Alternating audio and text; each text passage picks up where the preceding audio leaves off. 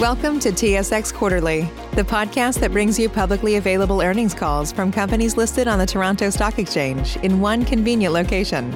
Gone are the days of looking through confusing websites. You'll find the important information right here. Enjoy the call.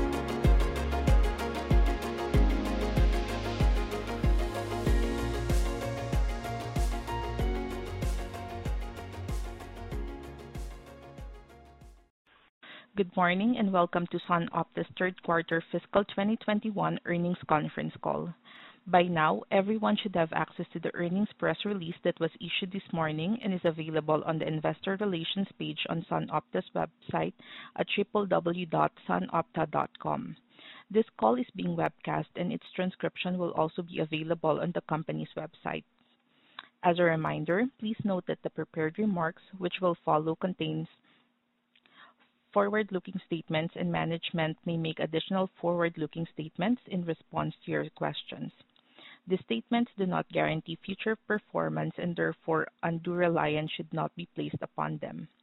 We refer you to all risk factors contained in SunOpta's press release issued this morning, the company's annual report filed on Form 10-K and other filings with the Securities and Exchange Commission for more detailed discussion on the factors that could cause actual results to differ materially from those projections and any forward-looking statements.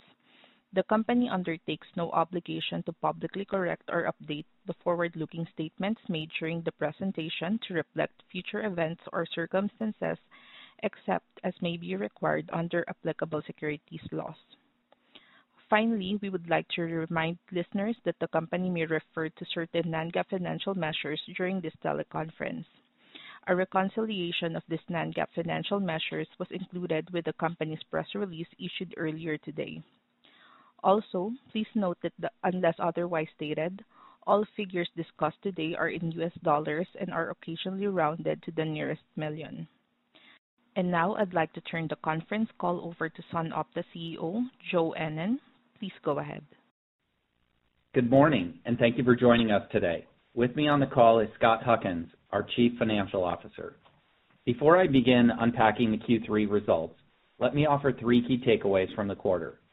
First, given everything going on in the macro environment, it is worth starting out by stating that nothing has fundamentally or structurally changed within our business. Our strategies, priorities, deployment of capital, and expansion plans are all on point. Demand was exceptionally strong, especially in areas like oat base, oat milk, and fruit snacks. Again, underlying the alignment of our priorities and investments with the market dynamics. Second, we saw very strong demand in plant-based, especially in oat, as oat revenue tripled versus prior year. Revenue was plus 16% versus prior year, achieving our highest ever Q3 in plant-based, and were it not for the raw material and labor challenges, we would have had growth in the low 20s%. Sourcing incremental raw materials and incremental labor above plan proved challenging and disruptive to our operations. It would have been a much smoother quarter if we were just trying to deliver plus 5% plant-based growth. However, our aspirations are much larger than this. From a margin standpoint, gross margin in plant-based declined 360 basis points, of which 100 basis points was incremental depreciation. And the remaining 260 basis points was the result of the current supply chain and labor challenges. Given some of the challenges reported by our peers, only realizing a 260 basis point supply chain hit solidly represents the efforts of a passionate team hustling for every case and every dollar of productivity. Third, while there was some timing impact in the quarter related to cost inflation, our co-manufacturing cost pass-through business model and our other pricing strategies have us in a solid position. Based on confirmed customer pricing adjustments, 100% of the current raw material price inflation will be passed on. These pricing adjustments will be fully implemented by the end of this month. Now, I'm sure everybody on this call is keenly aware of the unprecedented challenges impacting the global supply chain. Like many companies, we were challenged by labor availability, raw material availability, and inflation, along with the corresponding push to pass it on. It is important to note that these same issues are hitting our customers, and that is creating fluctuating order patterns, which is also disruptive to our operations. The three pillars that underlie our strategic growth priorities, portfolio transformation, accelerating customer-centric innovation, and doubling the plant-based business, have not changed.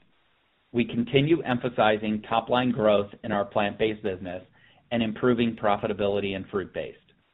Our multi-pronged approach to solidify our leadership position by expanding capacity in the plant-based business while optimizing our fruit-based margins remains firmly on track. Our Allentown project will be coming online by year-end.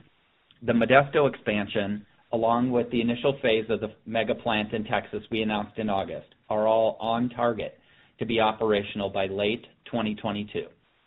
Collectively, these initiatives, combined with our investments in 2020, provide a doubling of our plant-based capacity, enabling significant growth as well as de-risking the supply chain through geographic diversification, improved redundancy, and network optimization. We continue to see strong consumer and customer demand for plant-based products, where we remain focused on strengthening our competitive advantages. In fruit, we are driving supply chain and cost efficiencies to improve the gross profit, which we are increasingly optimistic about. Our strategies are starting to pay dividends, and we expect to return to growth in 2022 based on the new business awards we have received. As it relates to the shortages in raw materials and labor, I want to recognize the Herculean efforts of the team in responding and tempering the impact. From adding backup suppliers to the backup suppliers, finding new sources of raw materials, hosting job fairs, working double shifts, adjusting production schedules on the fly to match the raw materials, our team has risen to the challenges. We also have a stepped-up focus on retention in our plant-based facilities. These are highly automated, sophisticated plants with highly skilled workers, and training new employees can take months. As I assess where we are through the first 6 weeks of Q4, I can share that we are in a better spot as far as staffing in the plants. There are still open positions, but fewer than this summer, and there is still work to be done around training to improve our overall efficiency. Similarly, the raw materials situation is sequentially better than this summer. As I mentioned, for the most part, we have been successful in sourcing our planned level of raw materials. It is sourcing materials for the growth over and above our planned growth that has been challenging and disruptive. So, with all of this as backdrop, our total company revenues in Q3 increased 3.6% to $198.5 million, which, as I mentioned, was somewhat suppressed due to our inability to keep up with demand. This had a disproportionately negative impact on gross margin due to underutilization and plant disruptions, resulting in a 220 basis point decline to 11.8%. Despite these factors, we delivered 8.4% growth in adjusted EBITDA to $15.6 million by mitigating headwinds through proactively managing SG&A. Now let me turn to our segment results, starting with our plant-based segment. As a reminder, we have 3 strategic priorities in our plant-based business unit. First is strengthening and fortifying our competitive advantages already present in our SunOpta value proposition. Second, compete in refrigerated plant-based beverages by building a strong ingredient business focused on oat. Third, build a multi-pronged go-to-market business that includes co-manufacturing, private label, and owned brands. The reason we are so bullish about the growth in this business is that we have multiple layers of competitive advantage that comprise our SunOpta value proposition. This model has 5 dimensions. First, capacity, having available capacity for our customers to grow. Second, quality, consistent product quality that comes from new state-of-the-art plants. Third, cost, delivering advantaged supply chain costs that are derived from our national manufacturing footprint. Fourth, service, with professional support and strong order fill rate. And last but not least is innovation that is enabled by world-class R&D to accelerate customer innovation. We've made a significant investment in R&D, in talent, and a brand new R&D Innovation Center in Minneapolis, which includes a full-scale pilot plant. We start moving into this new facility in the next 6 weeks. We reported plant-based revenue of $114.9 million in the third quarter, up $15.8 million or 16% over prior year, which is the highest plant-based Q3 in our history. This 16% growth is 23.9% on a 2-year stack basis. Had we not faced challenges around labor and raw material availability, our plant-based growth would have been notably higher, likely 5 points or so, as I mentioned earlier. Retail scan data for the plant-based milks category shows 6% growth over the last 13 weeks, and compared with 2019, the 13-week growth was 24%. Looking at the trends by ingredient type for the last 13 weeks, almond has a 63% market share, and revenue is down slightly. Oat has an 18% share, and revenue is up 65%. And soy has an 8% share and is flat. New customers / new business accounted for an impressive 34% of our plant-based growth, with a significant portion attributable to our own brands, Dream, WestSoy, and SOWN. Beyond our brands, we also signed a new 2-year contract with a major food service customer to supply chai tea, and we extended our manufacturing agreement for another 2 years with an existing oat milk customer, which is one of the leading brands in retail oat milk. Revenue from our top 5 plant-based customers increased 14% during the third quarter, more than 2x the pace of category growth. The majority of this gain was driven by oat-based offerings, which more than tripled.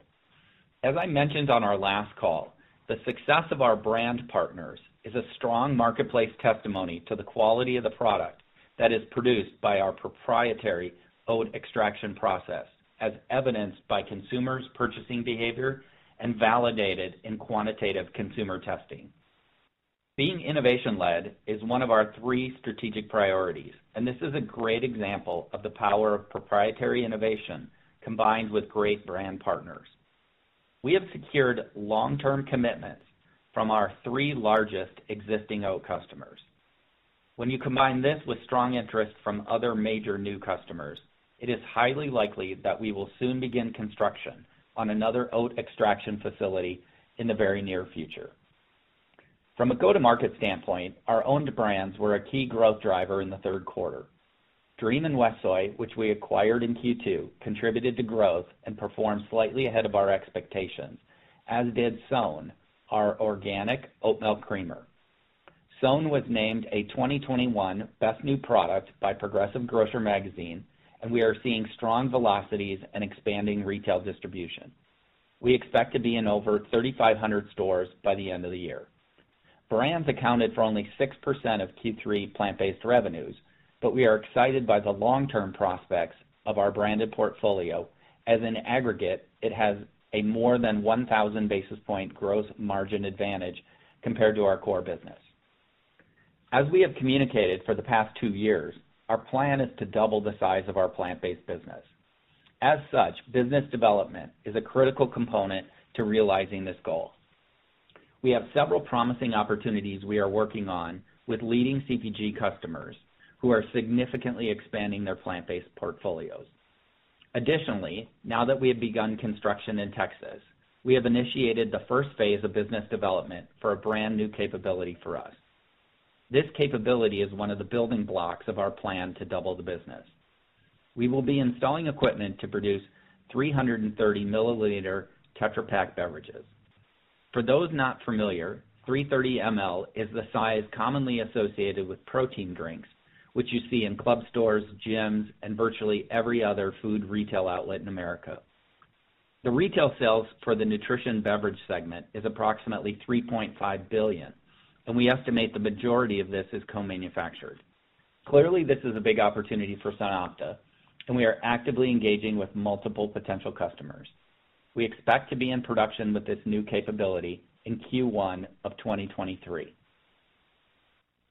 Moving on to our fruit-based segment, where our 3 strategic priorities are, number 1, de-risking the business, which we're doing through geographic diversification, customer pricing programs, and better grower relations. 2, becoming the low-cost operator in frozen fruit through automation, footprint re-engineering, and aggressive actions in right-sizing SG&A. And 3, evolving the portfolio via innovation towards more value-added offerings.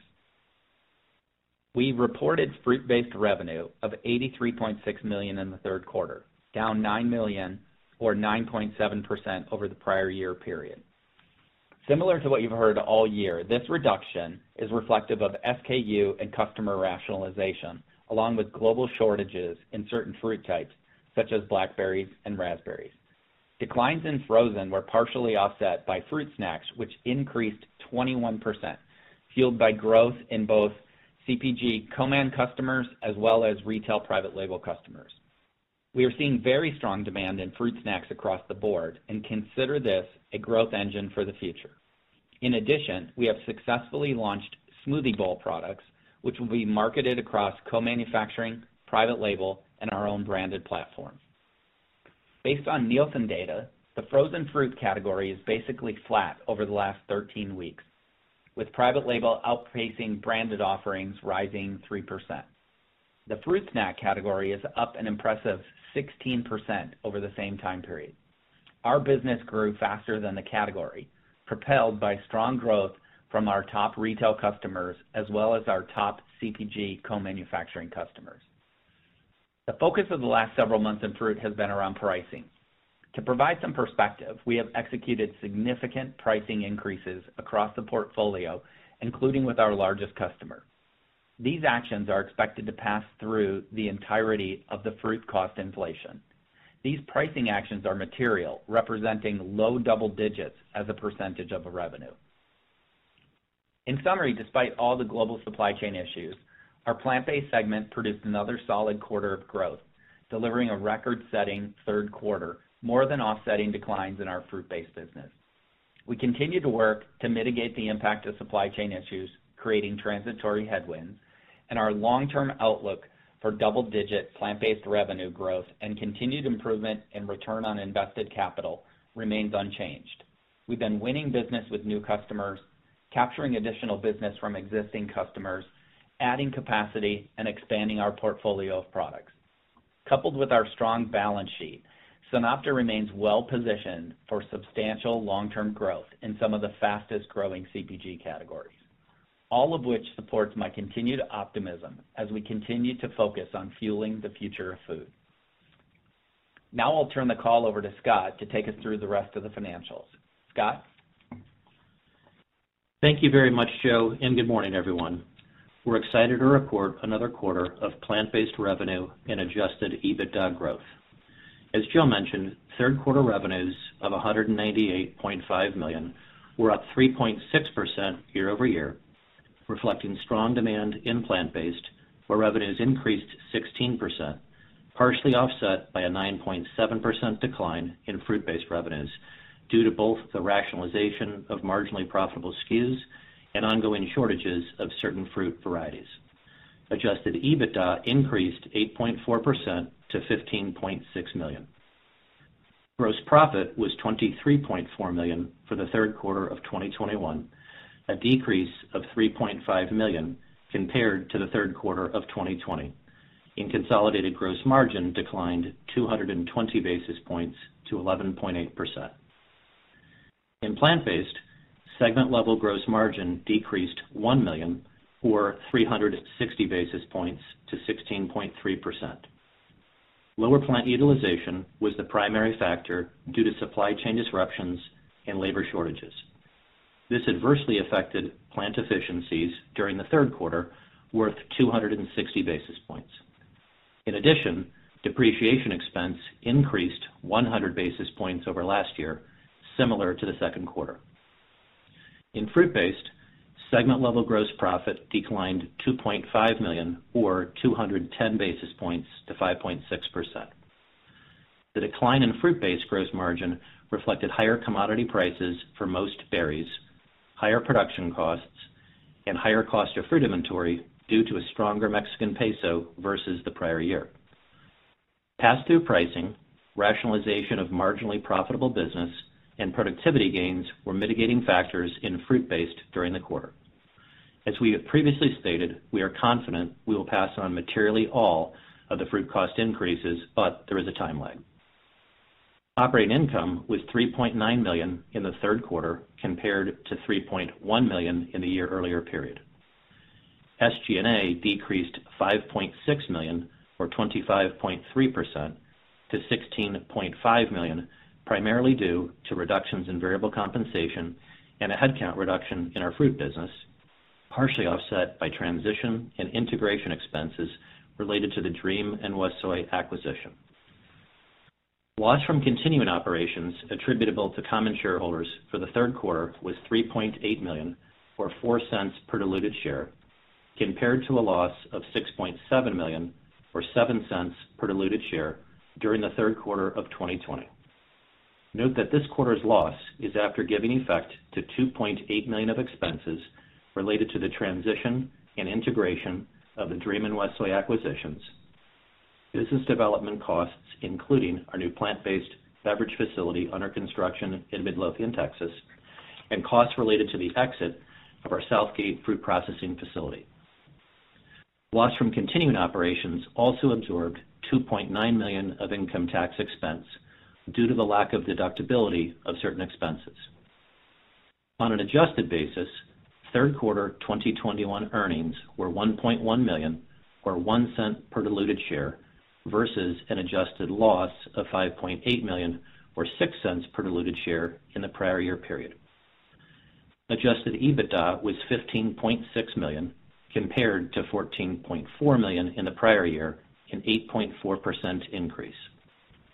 In addition to the $0.8 million improvement in segment operating income, depreciation and amortization was $1.3 million higher versus a year ago, reflecting our capacity expansion initiatives in plant-based. Partially offsetting these increases was a $2.2 million decrease in stock-based compensation expense. Finally, adjusted EBITDA included $1.6 million in add-backs for business development costs associated with the acquisition of Dream and WestSoy, as well as project costs for our new plant-based beverage facility being constructed in Texas. I'd like to remind listeners that adjusted EBITDA and adjusted earnings are non-GAAP measures, and a reconciliation of these measures to GAAP can be found toward the back of the press release issued earlier this morning. Turning to the balance sheet and cash flow. As of October 2nd, 2021, total debt was $220 million, approximately 50% lower than a year ago, and up $14 million from the end of the second quarter. Total debt reflects $170 million drawn on our asset-based credit facility, with a balance representing smaller credit facilities, lease, and other financing arrangements. Leverage stood at 3.1 times at the end of the third quarter versus 5.3 times a year earlier. From a cash flow perspective, cash provided by operating activities during the third quarter of 2021 was $5.1 million, compared to $8.7 million of cash provided by operating activities during the third quarter of 2020. The change in operating cash flow versus last year was primarily due to the year-over-year change in net working capital. Cash used in investing activities was $17.4 million, compared with $11.3 million in last year's third quarter, primarily reflecting investments in capacity expansion projects. I'd like to remind listeners that we expect to see our customary reduction in working capital and resulting cash flow benefit in Q4. Before we turn to the outlook, and given our investment in capital projects, I'd like to comment on our capital allocation priorities and perspectives on capital expenditure ROIs. As we have discussed previously, we prioritize our plant-based business from a capital allocation standpoint, while investments in fruit have been more modest and centered around cost reduction projects. In plant-based, to remind you, we have 3 projects in flight now, which are the expansion projects in Modesto, California, and Allentown, Pennsylvania, along with our greenfield plant in Midlothian, Texas. When we think about return profiles it is important to understand that there are three broad categories of growth investments. One, building a specific capability, such as oat extraction. Two, general capacity expansions to an existing plant. And three, building a new plant. Looking across these investment types, taken in the aggregate, they provide somewhere between a 3 and 4 year payback period, which is attractive. Let me close by providing some commentary around the outlook for the fourth quarter, recognizing we are all operating in uncertain times with supply chain, labor, and ingredient challenges. Further, it is important to recall that Q4 2020 had an extra week, so we'll be talking about adjusted growth in light of last year's 53rd week. On the top line, we are assuming that we will continue to experience some disruptions, and as such, expect the total company to grow in the mid to high single digits versus Q4 2020, adjusted for the 53rd week. From a margin standpoint, we expect Q4 to show some sequential improvement. Finally, from an EBITDA standpoint, given the macro environment headwinds, Q4 will likely be similar to last year, recognizing Q4 2020 was a record quarter from continuing operations at $20.6 million. Before opening up the call for questions, just a reminder that for competitive reasons, we do not provide detailed commentary regarding customer or SKU level activity.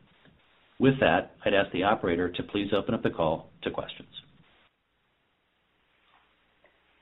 Thank you. And as a reminder, to ask a question, you will need to press star 1 on your telephone. Again, that would be star 1 on your telephone. Please stand by while we compile the Q&A roster. Your first question comes from the line of Brian Holland from Cowen and Company. Your line is open. Yeah, thanks. Good morning. If I could start with the Q4 outlook, kind of drilling down on the segments here, you talked about sequentially the margins looking a little bit better. Is that balanced? Is that biased towards one segment or the other? Hey, Brian, good morning. I think that the commentary is probably a couple of points. We talk about pricing actions that we would expect to benefit the fruit business. We would also expect a continued mix benefit, because obviously the growth profiles of the two segments are different. Save a little more this month. Chime checking accounts have features like fee-free overdraft up to $200 with SpotMe and no monthly fees. Open your account in minutes at chime.com/goals24. Banking services and debit card provided by the Bancorp Bank N.A. or Stride Bank N.A. members FDIC. SpotMe eligibility requirements and overdraft limits apply.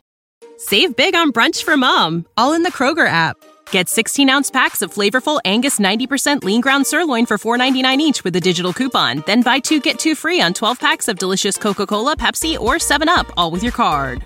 Shop these deals at your local Kroger, less than 5 miles away. Or tap the screen now to download the Kroger app to save big today. Kroger, fresh for everyone. Prices and product availability subject to change. Restrictions apply. See site for details.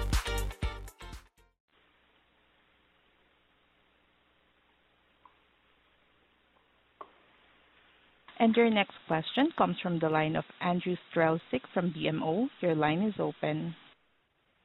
Hey, good morning. Thanks for taking the question. I guess to start on the top line side, I mean, can you talk a little bit about kind of unpacking between the retail and the food service? You highlighted some of the scanner data numbers, but just curious what you're seeing also on the food service side, how that recovery is shaping up.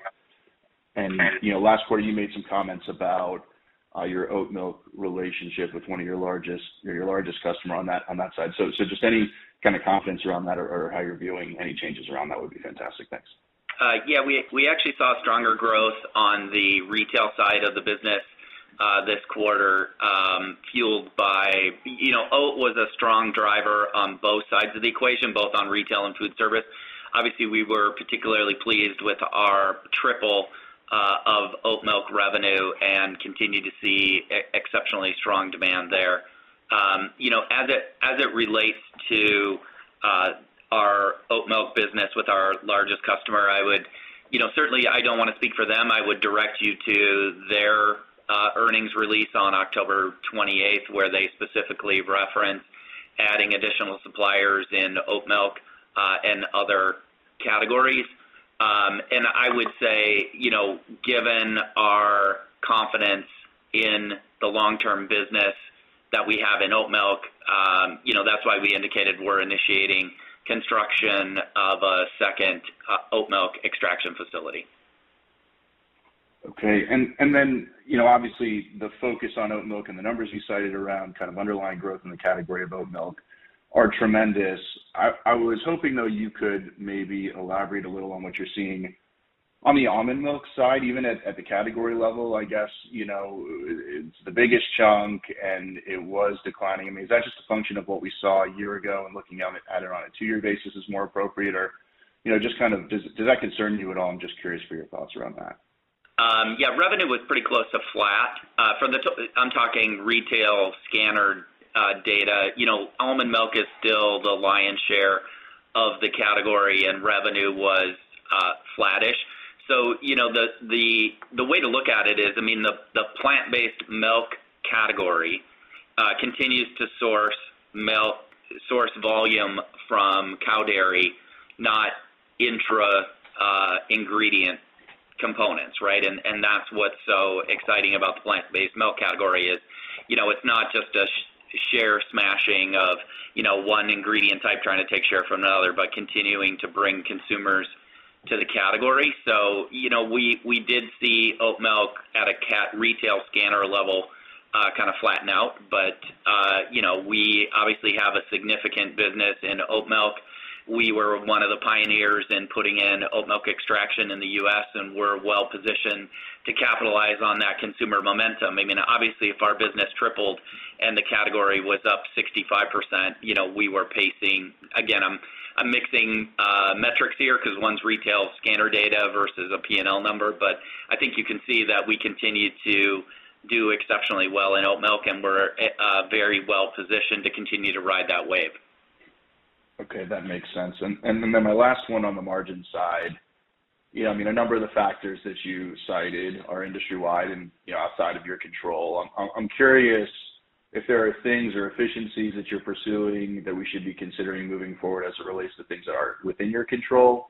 The corporate services line, at least the way that we look at it, was much lower than we were anticipating. You talked about some headcount reductions in fruit, and we know that there's ongoing actions there, so maybe there's things around that you can talk about. But I'm just curious, anything that we should keep in mind that maybe you're doing internally or that might be sticky beyond even when the supply chain and other dynamics kind of subside? Thank you. Yeah, we obviously made some reductions in headcount and endeavored to be judicious in our management of operating expenses. Additionally, we've talked on the fruit side of the business for several quarters about our initiatives to deploy more automation. We are deploying more automation in our plant-based plants as well in order to help mitigate some of the pressures around labor availability. Got it. Thank you very much. We have your next question coming from the line of Bobby Burleson from Canaccord. Your line is open. Yeah, good morning. Curious with the dialing back of some of the SG&A to kind of offset the gross margin pressure, whether or not that was exclusively, things that you were already pursuing on the fruit-based business, or if there was any impact on, plant-based and in particular, any initiatives related to SOWN or your own brands. Morning, Bobby. So in terms of the costs, the headcount reduction was squarely focused on fruit, not plant-based. Excuse me. And the balance of it, if you look at the press release, you'll see a pullback, for example, in stock-based comp. So that was really and variable comp in total. So that was really the core thrust of the cost reduction work. Great. And then just on the topic of SOWN, you're at, I guess, 3,500 doors there at this point. Any sense for what the doors could grow to over the next year? Is this something where you see, door count potentially doubling, and is part of what's driving that new distribution relationships or new relationships at the end retailer? Yes, it's new. It is new relationships opening up for us at retail. I mean, we have really strong velocities. The brand is doing very well on Amazon as well, so we're able to leverage the success there and the ratings that we're showing on Amazon to pull through and sell against for retail distribution. I'm not prepared to comment on the 2022 end state distribution number. I would say we have a passionate sales team who are out there, telling the story around SOWN, and I would expect significant continued distribution gains into 2022, especially when you take in context, retail resets of categories were somewhat impacted by COVID and the availability of labor to do that. And so assuming 2022 looks a bit more normal, I think you're going to see increased enthusiasm by the retailers to do major category resets, and that should open more doors for us to bring the SOWN product into retail distribution. Okay, great. And just one last quick one is, you may have talked about this before, just curious, is there a plan to add additional SKUs under the SOWN brand? How many SKUs do you think that you could add there ultimately? I think we're up to 4. I don't know if we've officially launched it or not, but I guess we will on this call, a salted caramel version, so that brings us to 4 SKUs. We're going to keep it very focused on organic oat milk creamers for the moment, and really our focus is on driving retail distribution as opposed to SKU proliferation, but we think 4 represents a nice shelf set for the retailer and for the consumer and offers some good choices within the brand lineup. Great. Thank you. Thank you. And we have your next question from the line of Jon Andersen from William Blair. Your line is open. Good morning. Thanks for the question. I wanted to ask about the plant-based business. Organic growth in the quarter was 10%, which was a bit of a deceleration from 16% in the second quarter. It sounds like most of that was related to the labor and raw material supply issues you described. When do you anticipate that correcting, i.e., labor and supply getting to a point where you can,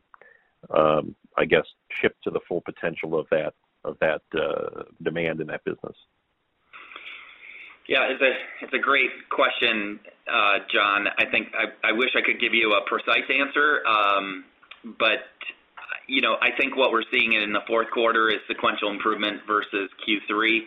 And I think though, most of the external thoughts that I've read on this topic is, Q1 and Q2 are going to continue to be a little bit bumpy. I hope that's not true. But, within the context of what SunOpta can control and what we're focused on, I think we're doing an incredible job managing through a tough situation. And again, we're delivering growth. We're producing at a very high level. It's just, we're kind of hitting a few speed bumps here and there, and that's when you're used to operating at a very high level, that's disruptive. Can you just refresh us? I know you touched on a couple of these in your prepared comments, but I just want to make sure I understand the recent agreements, contractual agreements that you've put in place or extended with key customers in plant-based, new customers or new business that you see on the horizon that I think you referenced, and then what kind of visibility that gives you into 2022 growth from the plant-based business. That'd be helpful. Yeah. This is a business that is defined by longer-term agreements. Given some of the supply and demand imbalance in the category, we are obviously very interested in long-term agreements, as is our customers.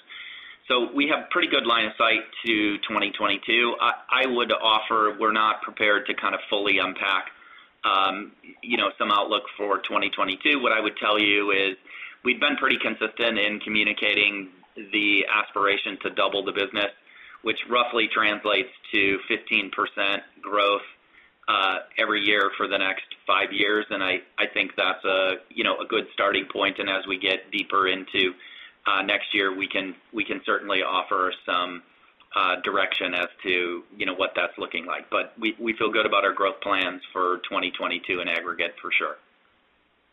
Okay.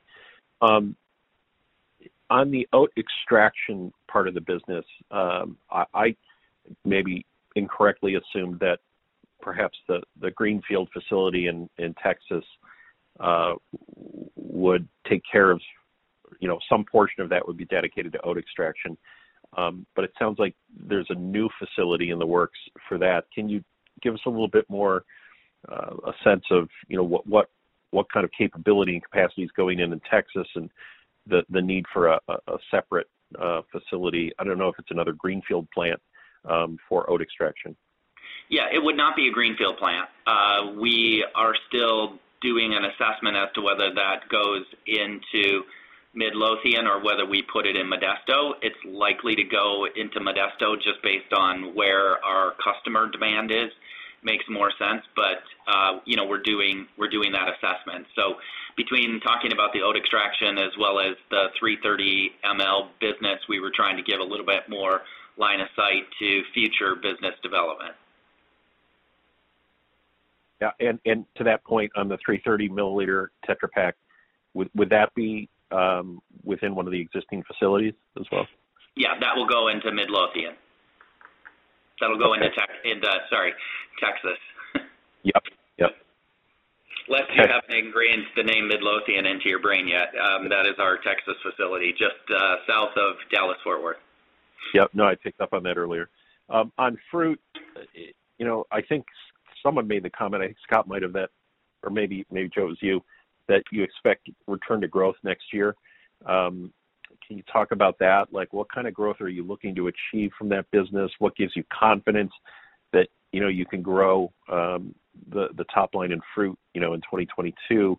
And then just the follow-on to that is you're implementing pricing in fruit. Sounds like that's going in later this month. Does that kind of cover, the full gap, if you will? And what I mean is, you're experiencing cost inflation on berries, but there are also, transportation elements that are, inflationary. How do we think about that price increase that's going in? Does that kind of cover the whole nut? And is that in place by the end of November? Thanks. Yeah, we expect to have all the inflationary factors fully covered by the end of this month. And part of the confidence in growth for 2022, I would suggest it's two things.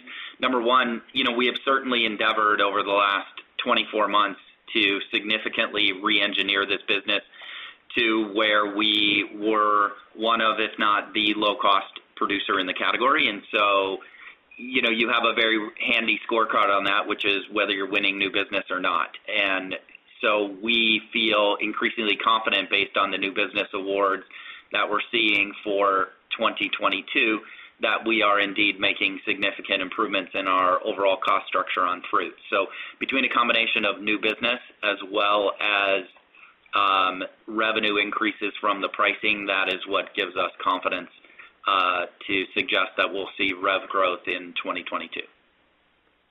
Okay. Thank you. We have your next question coming from the line of Mark Smith from Lake Street Capital. Your line is open.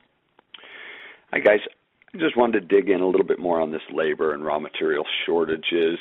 Anything else that you can quantify as far as the impact in the quarter and where kind of you stand today with those headwinds?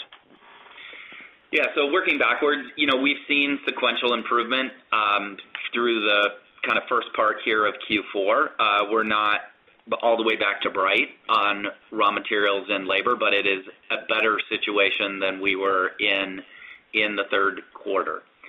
In terms of what those look like, it would take me either a very long time here to summarize them or a very short time, and I would just say there were, dozens of little speed bumps along the way that kind of took us off course, whether it was not having crewing available for a specific shift, or a downstream customer moves an order because they can't get a truck, or raw materials were a day late because they couldn't get a truck, or they didn't have a gluten-free test kit to test the product to make sure it arrived at our facility as certified gluten-free. I mean, all these kind of little things really added up. And so, that's why we feel, number one, proud of the efforts of the team, but number two, that, when we look at the things that impacted us, they're really not structural.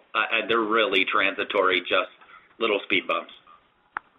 Okay. And the second question, integration of the recent acquisitions. Can you just talk about kind of how that process has gone? And we did see some, incremental costs from that you called out, kind of your outlook, in Q4 on costs from continued integration. Yeah, integration is materially complete. We're off the TSA and are fully managing these brands from tip to tail. Right now the organization is focused on pivoting and really trying to drive accelerated growth. But the integration has gone very, very smoothly. Excellent. And last one for me is just transportation costs and maybe even more so availability. Any headwinds that you see here in Q4? Yeah, good morning. I'd say, we give you a couple of metrics of perspective. On a year-over-year basis, lane rates are probably up in the order of about 20%. I think we've actually done a very good job managing this. From an internal standpoint, we actually contracted with asset owner carriers, which obviously gives us an advantage versus the spot rate.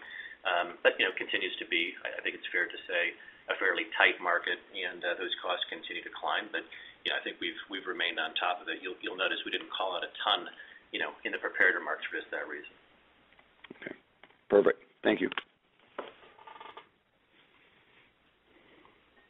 We have another question coming from the line of Brian Holland from Cowen and Company. Your line is open. Yeah, thanks. I got kicked off. The operator must have seen all my customer-specific questions. We were expecting more from you, Brian, so glad to have you back. Yeah, everyone cleaned up most of the outstanding questions, but that I had. But maybe if you could just kind of discuss. I'm trying to sort of reconcile the labor, raw material issues impacting your availability or your ability to kick out volume with the with the incremental customers business that you're bringing on. So how are you? Can you just help me unpack how you're doing that? How you're able to bring on more customers in this dynamic? Does it have to do with your comfort level and your customers' comfort level with the timeline for you getting back on? And maybe if I could tack on a second question, in maybe going back over a year now, you sort of laid out some of those capital projects that you've brought on over the past 18 months and how much revenue they could bring on. Are you able, is there upside to those revenue numbers based on either running more shifts, which obviously seems like almost an irrelevant question given the labor component that you're dealing with now, but whether it's through increased efficiencies or if and when you can bring on more labor and run those 24/7, is there incremental revenue that gives you a little more cushion on your way to ramping Dallas-Fort Worth? Yeah, so kind of working backwards from your questions. I mean, as it relates to the Dallas-Fort Worth project, we've already hired a plant manager for that, and he is beginning the efforts to start to build a team. So we're well ahead of the game on getting started on that, given that facility won't be open for 12 months. So we are certainly being proactive in trying to build the right team so that we're ready to hit the ground running when that project is commissioned and ready to produce saleable product. As it relates to bringing on new business in the context of some of the challenges, I mean, recognize we grew 16% in plant-based. So really this is a story of trying to punch above our weight class, if you will, in terms of, we had demand that exceeded what we were able to produce, and we were hustling to, try to produce as much of that volume as we possibly could. So, it's not like there was some massive structural issue that hit us. It was just, a whole series, which everybody is struggling with. I mean, absolutely everybody is struggling. I don't think there's unlimited supply of anything right now, including people or raw materials. And so, as we went into this and we saw stepped up demand, we were attempting to drive incremental growth above our planned growth, and that's where we experienced some challenges.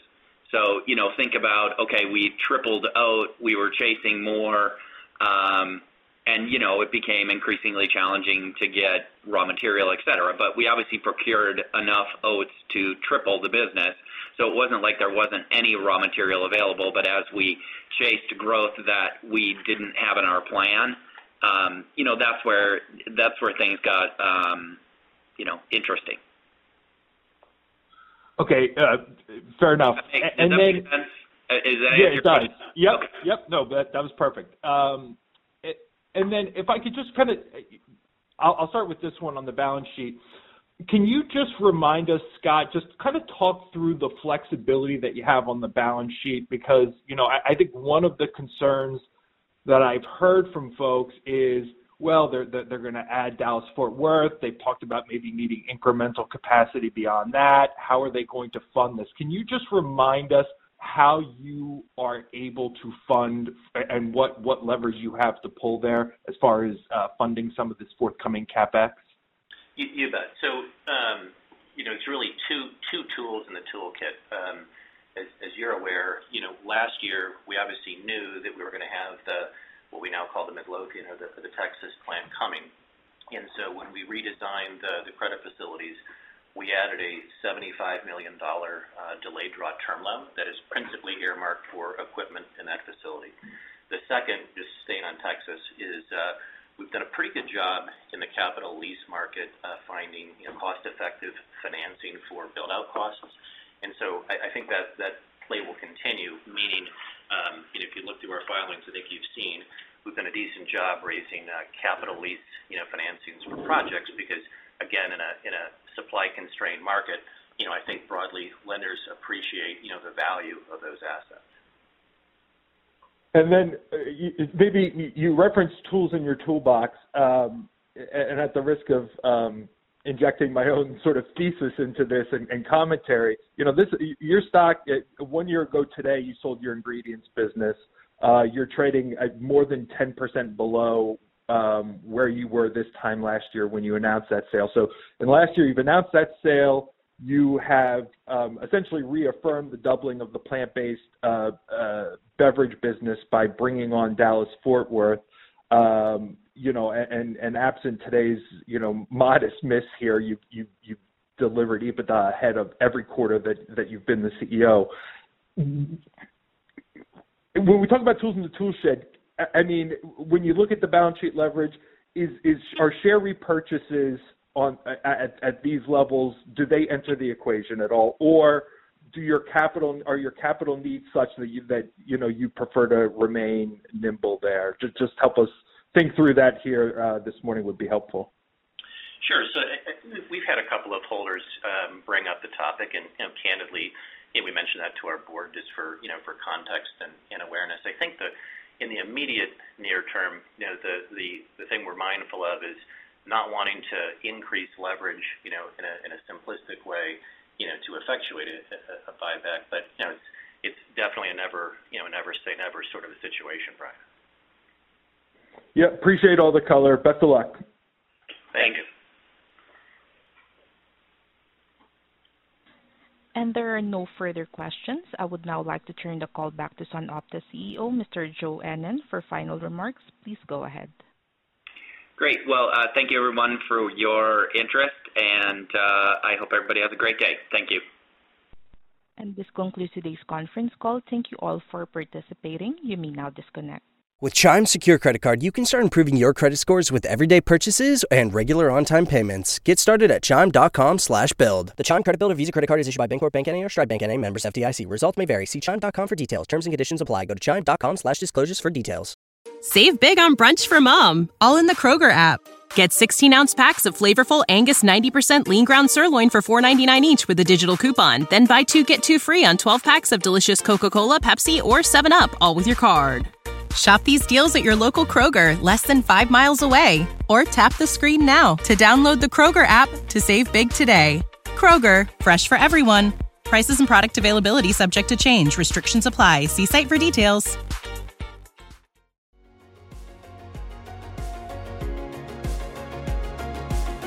Thank you for listening to TSX Quarterly. If you enjoyed the cast, remember to leave a good rating. And remember, for any additional inquiries, please consult the company's investor relations section on their website. See you next time.